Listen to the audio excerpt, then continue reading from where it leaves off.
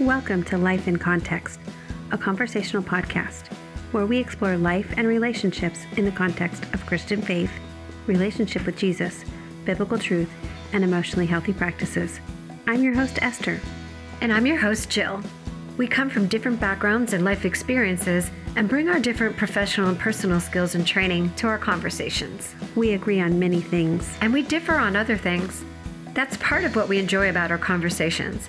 We love to encourage and challenge each other and our listeners to consider new approaches, new ideas, and ways to think about life within the context of our faith. It's always our hope in these podcasts to bring real-life strategies, positive ideas, and faith-building practices that can be applied to these sometimes challenging topics that we all face in life. So let's get into today's topic. Jill. Yes. How much do you trust me? Pretty much. Awesome. A pretty good amount. Because today we're going to talk about trust, and not just trust, but trust in relationships, relationships with people. And I think that's really an important topic for a lot of people. You know, in our society, in our culture, in our generation, a lot of people would tell you that they have trust issues. Oh, yes. So I think we might even want to start with just what is trust? What does it mean to trust somebody? Well, I was thinking about it, and I wrote out a little acronym and was thinking about aspects of trusting people in relationships that I'm in. So TRUST. So trust is truthful. Being in a relationship with someone while you're building trust and establishing trust is reliable and respectful. And building trust requires understanding, mutual understanding, purposing to understand the other. Trust is safe. Trust is developed in the safety of building. And trust is also developed in the testing of time. I like that acronym so much. Truthful, reliable, understanding, safe, and time-tested. I like it so much that I borrowed it. Yeah. I gave you credit, but I put it in my lecture for my students because I think it really tells a good picture about what trust is. And when I frame trust, when I'm working with people or with my students, I talk about trust as being a transfer of a responsibility. Mm-hmm. And trust is a reflection of our willingness to transfer some of our responsibilities on someone else, our willingness to be vulnerable, and our perception of the other person's capacity to take on that responsibility. We're essentially sharing or giving away part of our control of some aspect of our lives, our hearts, our minds, our money, something like that. Mm-hmm. And it's scary. It can be scary. It can be risky. You and I both work with people that have had some serious damage to their ability to trust due to breaches with abuse, with trauma, with betrayal. So let's talk a little bit maybe about what trust isn't. Ooh, very important. So I think as we frame that, it is both the opposite of trust and it's something totally different too. So when we're trusting, we're depending on somebody, but not trusting somebody is more than not being able to depend on them, because we can not know somebody and not trust them, right? It's when there's a lack of trust or broken trust. So trusting is very different than forgiveness. And it's an important element of relationship, but it is not the only element. It's not just because I'm in a relationship, I trust. It's not equivalent to either of those things. And there's things that can make trust inappropriate or dangerous, and that we label as trust that aren't. So when we build trust too quickly, we are transferring over our intimacy, our relationships, our hearts, our money, anything like that too quickly. That's dangerous, and that's not trust. That's not trust. Mm-hmm. When we trust blindly with somebody we don't really know, if we don't even know if they're capable of receiving that trust, that's not really trust either. That's placing our expectations on somebody else. When we're trusting without informing them or them having consent. Or being informed. So I really believe that it's important for trust, real trust on the important things, to be mutual and to be reciprocal, but also to be consenting. Somebody has to be willing to accept the trust that I'm placing in them. It has to be voluntary. I can't tell them, hey, I'm trusting you to take care of my children if they're not willing to do so. Or I'm trusting you to take care of my secrets if they're not willing to do so. And I face this in my own work. I do some confidential work with clients, but I tell my clients I am a confidential source legally. Mediation is confidential, except there's some exceptions. I'm also a mandatory reporter for child and vulnerable populations abuse. And you know what? Even if it wasn't mandatory by law, You'd still report I would still report You'd it. still report child abuse. So I tell people they can't trust me with that secret and expect me to keep it because I'm not going to. I'm not willing to keep that. So that's one of the things that's inappropriate about trust. Sometimes people are incapable of the trust that we place in them, and we're asking them to do something they just can't do, whether that's because they're not developmentally ready, they're not mature enough. It's trusting a child with something that's too big for their responsibility, or an adult who's broken and still healing, and we're asking them to do something they're not ready for.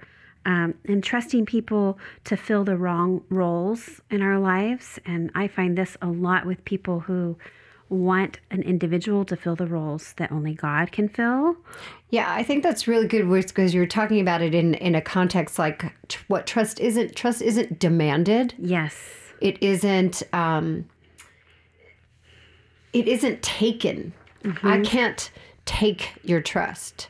I can't demand that you trust me. Trust is earned and trust is established. Trust is never owed. It has to be earned because trust is a risk, right?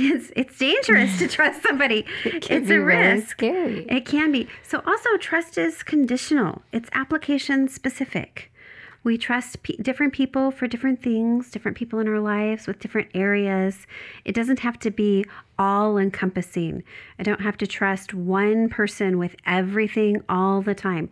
Now, when we get into covenantal relationships in marriage, we hope that we trust our significant partner with all of the significant and important things in our lives. I'm still going to say, though, even in the context of marriage, it's still developed. It is still built.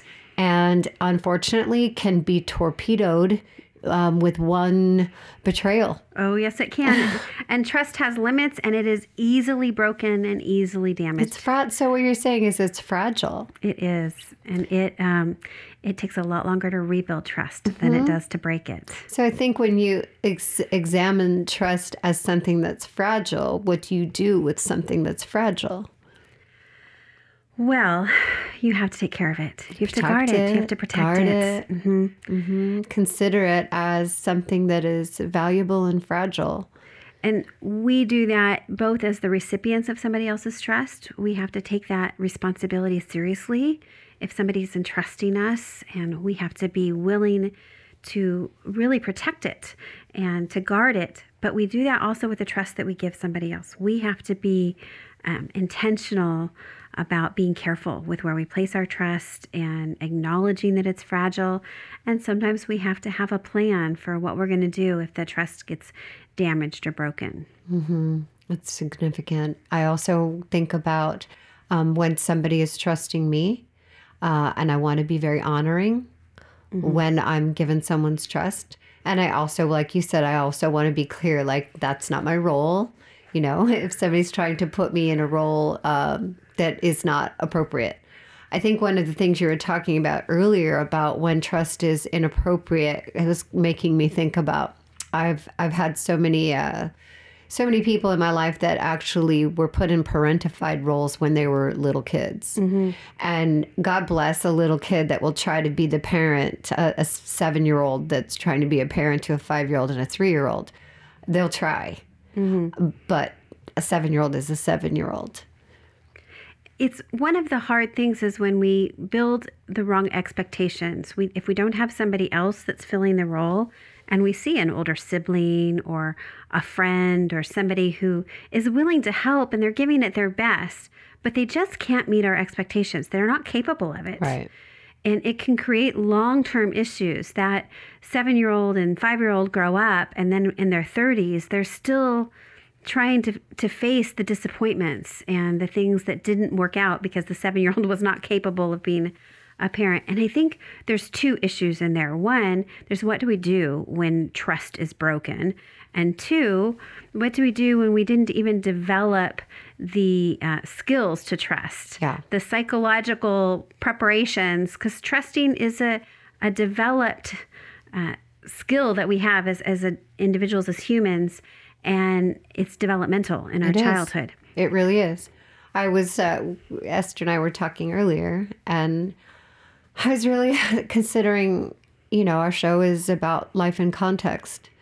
So I was considering, I came out of a lifetime of drug addiction. So I was a drug addict for about 23 years and came out of it when I was 36.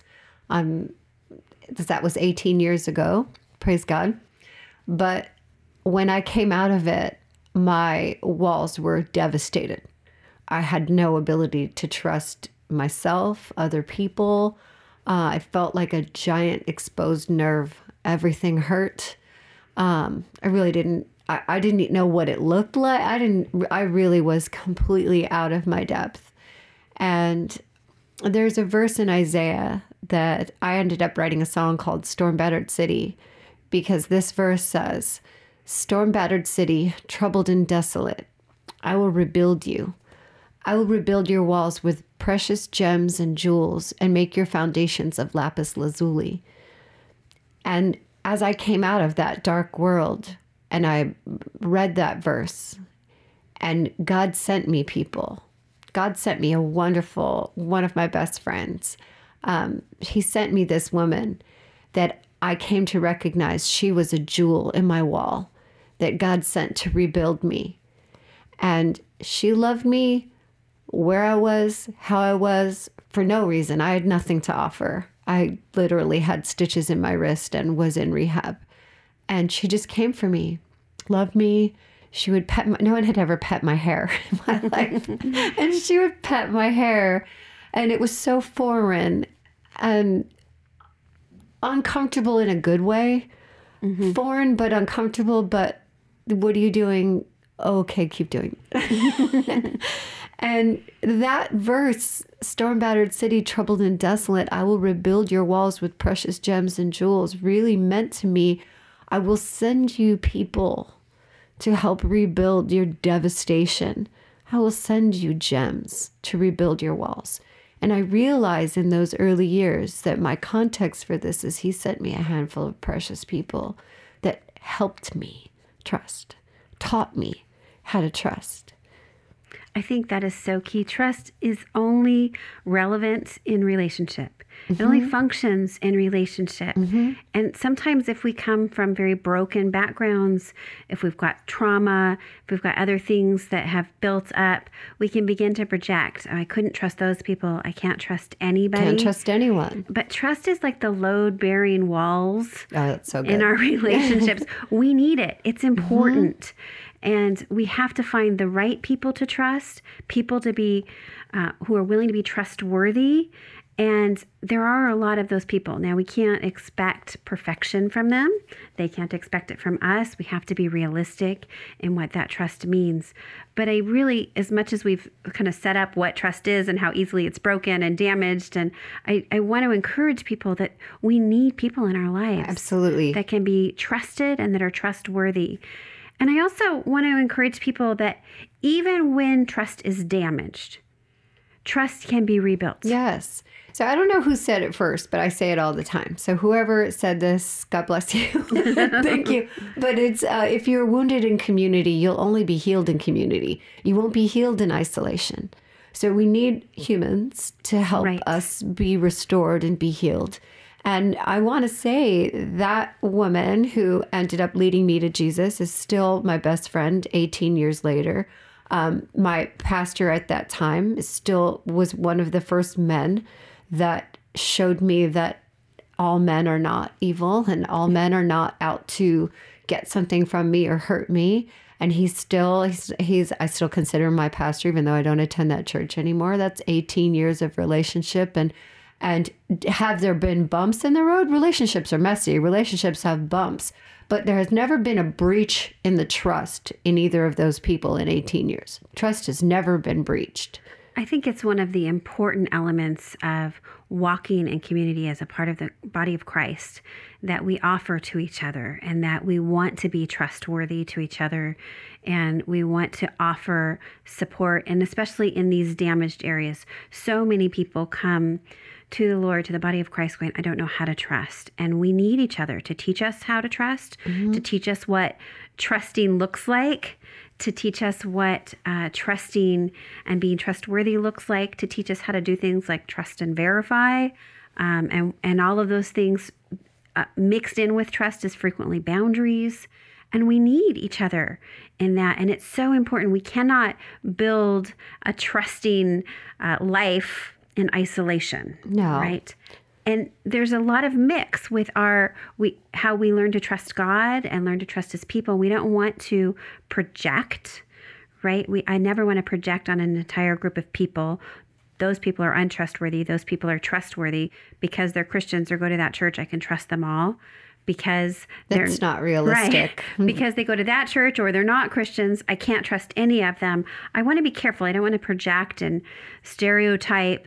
And I don't want to connect if an individual is not trustworthy, even if they use the Lord's name, even if they're a believer. That doesn't mean that God's not trustworthy. Well, those are really important things. I really talk to people a lot about inner vows. So sometimes people make a vow, I will never trust again. So if I've made a vow, dangerous. It's very serious. God takes vows seriously. And if I've made a vow, I will never trust again, I've actually set up a wall. And now I am the guard of that area of my life until I determine I'm going to break that vow myself and say, I'm willing to try to trust again. And I'm willing to allow God to be the guard of that place. And I'm not saying that it's easy, because I definitely am somebody that said, I will not trust anyone ever again.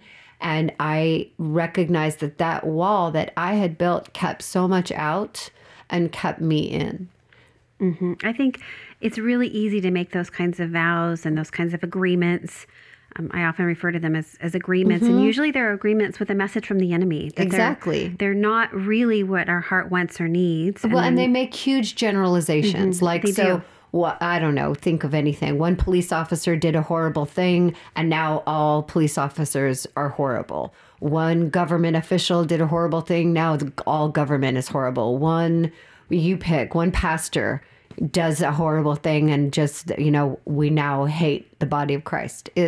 We need to be specific and like you were saying about being wise in relationships and being open-eyed, not being overgeneralizing to a whole population of people because one person did something unsavory.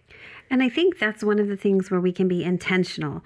So we can evaluate, is this person trustworthy with this responsibility? If I'm sharing sort of my deep innermost secrets, but I know that they're a chatterbox and that they tend to be a gossip, then I can evaluate. I can maybe trust them with something else. What you had for dinner last night. Right. But I'm not going to trust them with my deep innermost secrets if I don't want them to get out. And I'm going to begin to become wise and pay attention so that I'm not setting them up or myself up for a fall. And I think that's one of the things that happens when people get their trust broken is they trust the wrong person in the wrong role, or they have expectations that the other person can't meet for one reason or another. But sometimes, Jill, people just blow up the trust wall, right? Torpedo that thing. They do. And sometimes trust is broken and damaged in important relationships that we don't want to sever, we don't want to end, that we feel like if they're going to go on, we're going to have to rebuild trust. And I know that you work with people in this situation all the time. All the time. You talked earlier before we were taping or recording about clearing the rubble when the trust wall is torpedoed. I describe it as, if trust is the load-bearing wall, when it's damaged, the wall just falls down in pieces, big pieces of concrete, brick, whatever, stucco, and it's all there on the ground. And you cannot rebuild it until you clear it away. You've got to have that away. You can't rebuild on top of the rubble. Right. You've got to have a clean surface. And the only way to do that is for the party that's damaged to repent and confess and apologize, and for the other party to forgive. So I just don't see any way to rebuild trust with somebody without forgiving them. Now, I can forgive them, and that doesn't mean I'm trusting them. Exactly. But if I want to trust them again, I have to forgive them. And we have to clear that away. And sometimes what's hard is if you don't have the right tools, the right equipment, you're not experienced, you start rebuilding a wall and it crumbles again. Because the rubble wasn't cleared. Right. The rubble wasn't cleared, or you didn't use good solid foundation material to rebuild it.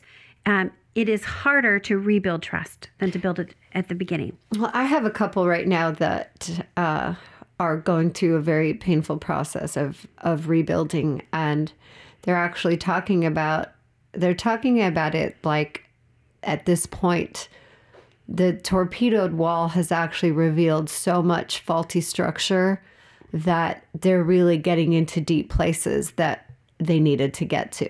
I often use the illustration that in Southern California, there's a lot of tract homes in neighborhoods that have these like little low walls, they're like stucco walls. And from the outside, they can look really very beautiful. They've got stucco and decorative brick. But when they fall over, when they're destroyed, you look at, they're just very flimsy. They're not very well made. They weren't really meant to support anything. They were literally just decorative, right? Movie sets, yeah. And when you rebuild, now you want that solid brick. You want solid material. You do not want to rebuild flimsy because it's going to be tested way more. It's got to stand up and be stronger than ever before. Yes. And frequently that's why it falls in the first place, because you didn't have the right materials. You were just trying to make it shiny on the outside. But to really build a long-standing relationship supportive wall, you've got to have all of the right elements of trust, and it can't be demanded. Some people will say, you know what, you forgave me, so now I demand you trust me at the same level. Makes it worse. Yeah, it's not how it works. Makes it worse. Forgiveness doesn't mean trust, but it's interesting. A person, I can forgive and not trust, but I can't trust and not forgive. Yeah. They absolutely are intrinsic in that process. Also, I think what's really important for people to recognize is that we trust in the small things first. We build it. We don't start with the big, huge things right away. In Luke, we read, whoever can be trusted with a little can also be trusted with much. Yes, be faithful in the small things. So we want to be incremental and honest with that process. We begin with the small things. Sometimes when it's a marriage relationship, a covenantal relationship, we have to go back to kind of the dating relationship. The basics. Go back to the fundamentals. Yes, when you were really going out of your way to be considerate and thoughtful and to put the other person first, you have to start at that space again. You have to be thinking, how are they going to perceive this? How is this going to be received and thought of, knowing that there's been some damage and that there's been some trauma in that. And it takes time to repair trust. It does. That's why it's fragile and it requires care. So when trust is destroyed, it takes time to establish it again. And with effort, it can be. Beautiful things can happen. I mean, the Bible says he makes beauty from ashes. It can be. I love to think about Jesus reconciled us to himself and reconciled us to the Father. That was how he, as I think about my life before him, that's how he established trust with me, as he showed me, while you were my enemy, I died for you. That verse really helped me start to trust the living God. That while I was at my worst, he died for me. That helped me start learning to trust my great big Jesus. I think in my own personal life, I have discovered that the more I trust God, the more free I can be with my trust with other people without feeling this need to control them all the time. Sometimes our trust can be manipulative too. I'm trusting you. I want you to to behave in a certain way or to do something. And we can kind of release that as we know that we can trust God at the deepest levels. And we know that even if somebody on earth, some human, disappoints us or breaks our trust. And they will. That God does not. Exactly. I think that we want to take people out of that role. We need to remember that role. And not everybody, Jill, is trustworthy. No. Some people don't want to be trustworthy. No. There's that old story. It's a proverb that the scorpion wants to go across the lake, and he asked the turtle, would you give me a ride across the lake on your back? And the turtle looks at him and says, well, I'll only do it if you promise not to sting me, because if you do, we will both drown and die.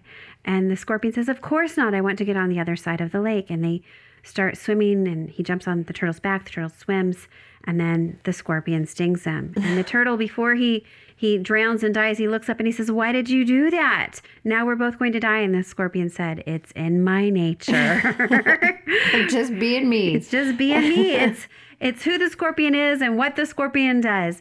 And I think we have to be honest about that too. If people don't want to function in a way in which they can be trusted, if they're not willing to take on that responsibility and to be protective of our trust, then we don't want to keep handing them our fragile things in life. Well, there's a reason that it says, I believe it's in Matthew, that it says, be gentle as doves and wise as serpents.